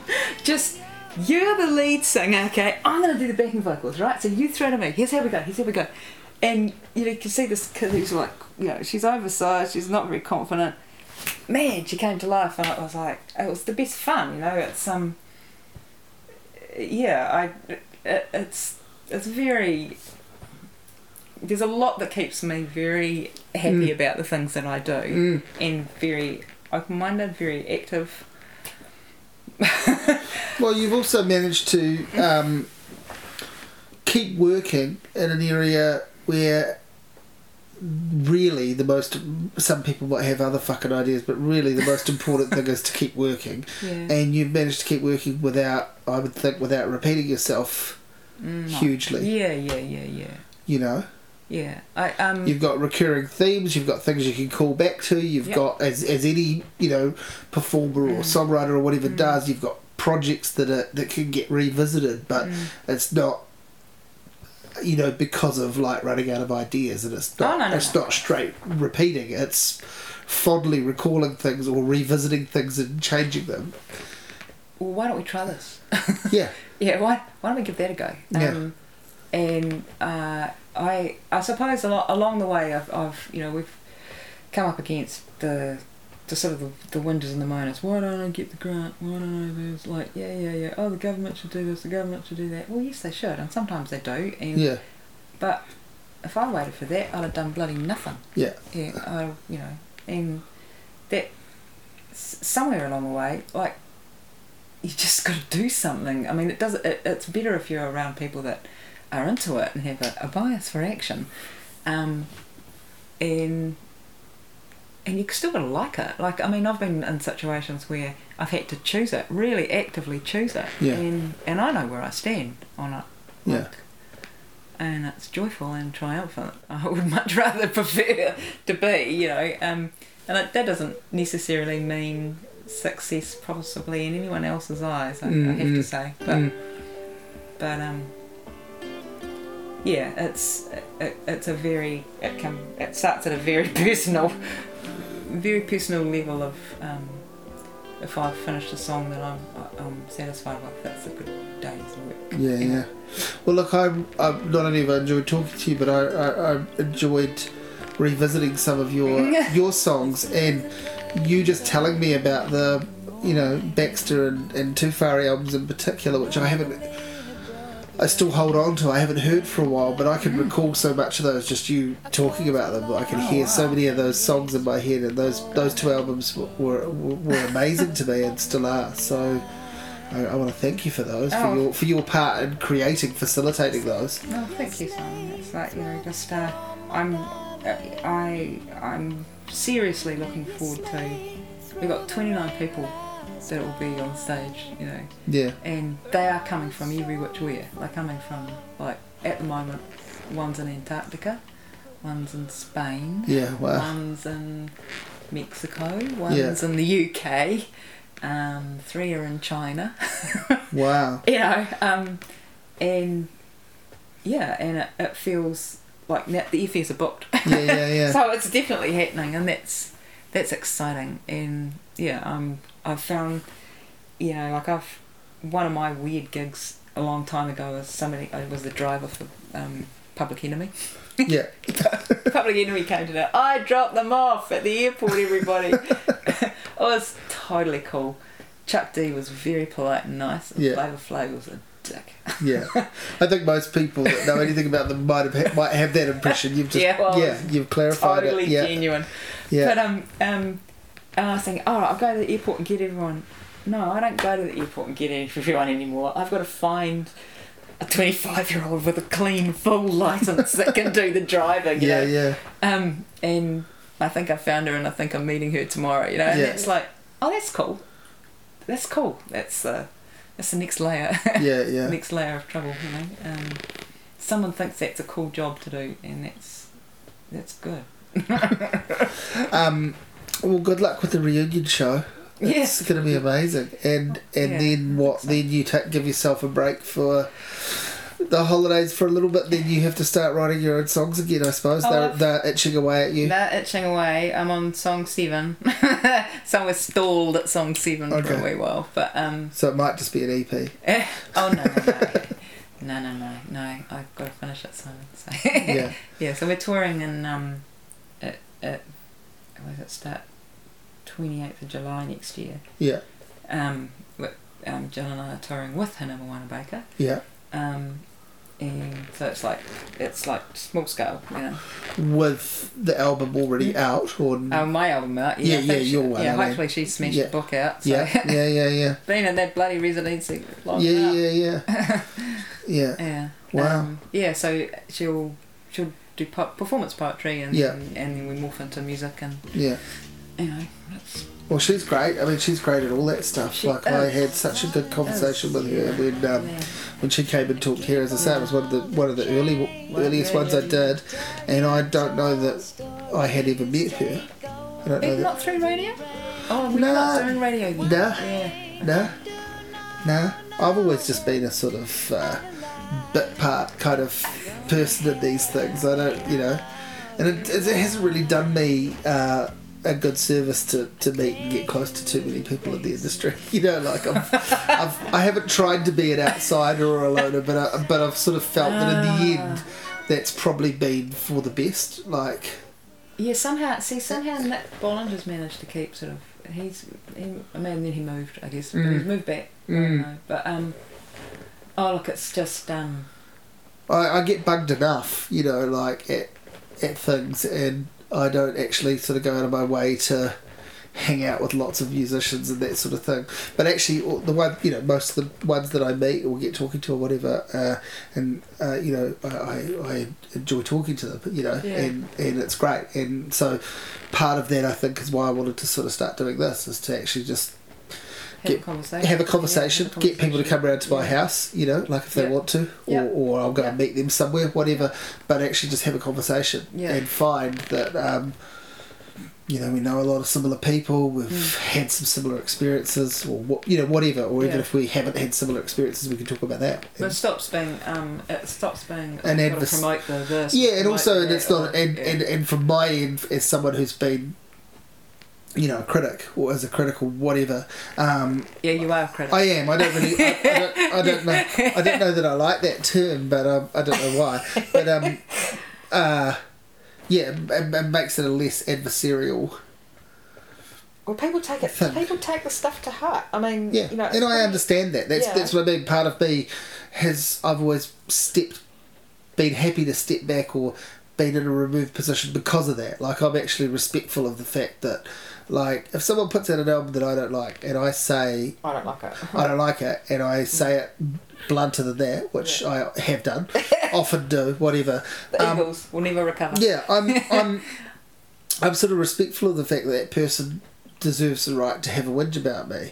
How they might go about doing it and is really up to them. If they're really going to get in my face and pester me, or if they're going to, it's all changed now. People just do stuff online. But like, what I mean is, I'm not sort of trying to walk around and get in people's faces, or duplicitously befriend people. Like I want them to have their response if they want to have it. They should, in most cases, not care at all. But I get that they might. No, they do, and they do care. People do care, and on some days you care more than others. Yeah. And sometimes critics have been wrong. Guys, come on. Loads of times. And it's we can think of, the Beatles are the massive case in point. Yeah, in terms of the turndowns, Yeah. But not saying that, there's a comparison, but I think, certainly in the early days, the rush to support New Zealand music was like anything from New Zealand suddenly became fantastic. Yeah. And then there's the opposite, there's the tall poppy thing. Lord was amazing. Oh, she's a sellout. It's just like, oh, come on. What a rush can happen. Yeah. And we need one of hers at least 10 years to keep the whole thing afloat down here. So I was very grateful to her, and I'm also grateful to Hayley Westenra. Yeah. Funded things I've done. But we're not very good at, like, I was having this conversation with someone earlier today. We're not very good at, like, the longer Lord takes to make an album, and she can take as long as she likes, it's her business, but the longer she takes, the less people are going to care, and when it doesn't do as well, which God, it'd be very hard for it to do as well as that one did, suddenly she's kind of not given a fair chance by the people that actually pumped her up heaps. They just ditch her like a hot we're very good at that. I think it's a very New Zealand thing too, to build people up and up and up, and then go, oh, well, you didn't do it again. They don't quite realise the context of how, You didn't climb Everest twice. Yeah, exactly. That's exactly it. You only climbed it once. You fell over the second time, or you couldn't find something as unconquerable as that again. So you did. So your work that I wasn't ever going to pay for, I was just going to rip for free, is of no value to me at all. It's weird. It's weird that we have that. I guess. And then it's hard for me to say that because I was pretty critical of her album, but in the first place. But I don't begrudge the success that she's had. Good on her. It just wasn't music for me. Yeah. I'm in a position where I have to talk about the music, not the cultural impact of it. Like, that's only a small part of it for me. Like, it wasn't music to my ears that meant anything, and why should it be? Yes, you're not the target market. No, but apparently you don't have to be the target market if you like it. You could be a 50-year-old white man and say it was great, and then no one pointed out you weren't the target market. Yeah. But if you're a 40-year-old white man like me that said that shit, it's not for me, and here's why, suddenly you're not the target market. That's quite a weird thing we do too. Yeah, it's weird though, because it's like you can. When things are hugely popular, like, and quite dominant, and I think of I did a thing for the Sunday Star Times, one of those Q&As, and and it had celebrity you're most tired of, and I said the All Blacks, and they edited it out. Yeah, of course they did. Because I said it's a game, not Gallipoli. Yeah. And there's the equivalent, say, with these are men fighting in our trenches. Fuck off, they're highly paid sports entertainers, and nowhere else in the world does it matter. No. Whereas someone like Lord, her success everywhere in the world. Oh, totally. It's like that. But they, that sort of different. I suppose the cultural impact thing is, I wasn't allowed to even get to say that. It's so silly. Was like, for fuck's sake. Yeah, it's so silly. But then I guess that's All Blacks fans, people who watch the game, as a big part of people who buy the Sunday Star Times, right? They want the result the next day. Yeah, right. Okay. It's probably their issue with that. I don't know, but it was the only thing. In the dying years of newspaper purchases, like, they probably don't want to. Look, you can't line the kitty litter tray with a Kindle. We're still going to have to have paper. What are we going to wrap up the broken glasses with? It seems a perfect place to end it. Do you want another beer? I'd love another beer. Okay.